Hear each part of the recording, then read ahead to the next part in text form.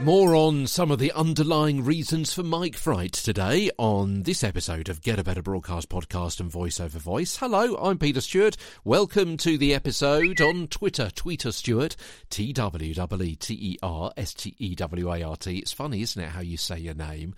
You probably say it dozens and dozens of times a month, particularly if you're in business, particularly if you've got an exciting, exotic name full of cultural heritage and so on. Mine, frankly, is a little bit boring, isn't it? But you get into a kind of pattern, don't you, of how you say your name, where you put the stresses, how you explain where the unusual spelling, perhaps, or where the vowels are, or what it sounds like. No, it rhymes with so-and-so, or as in this famous person's name, which is very similar, or whatever it happens to be.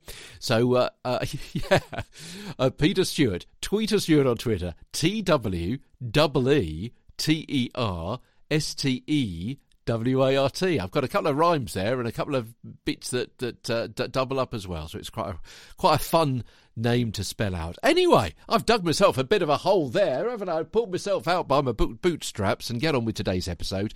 Let's crack on then. What are the underlying reasons for mic fright?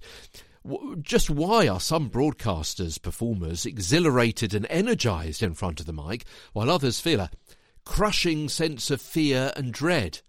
Sometimes see studio work as something that must be endured rather than enjoyed. Well, perhaps these can be summed up by a couple of these today. A lack of experience. You simply need more on-air miles, especially if you're working with new people, especially difficult or famous people. And I've worked with a few of those, and some people are terribly avuncular on the TV.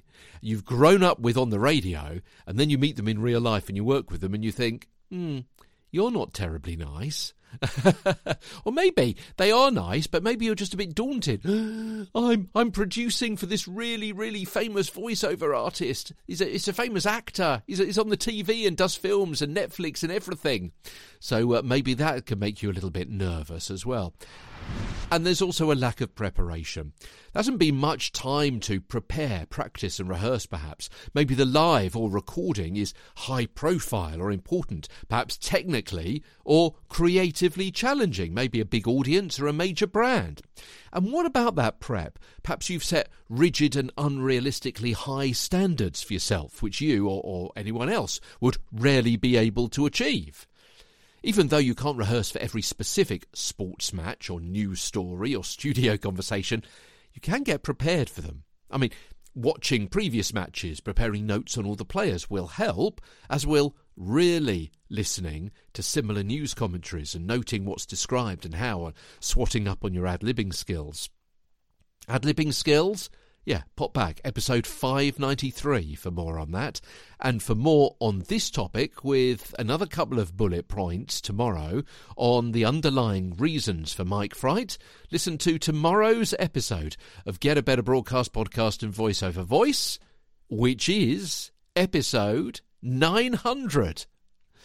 From London, I'm Peter Stewart.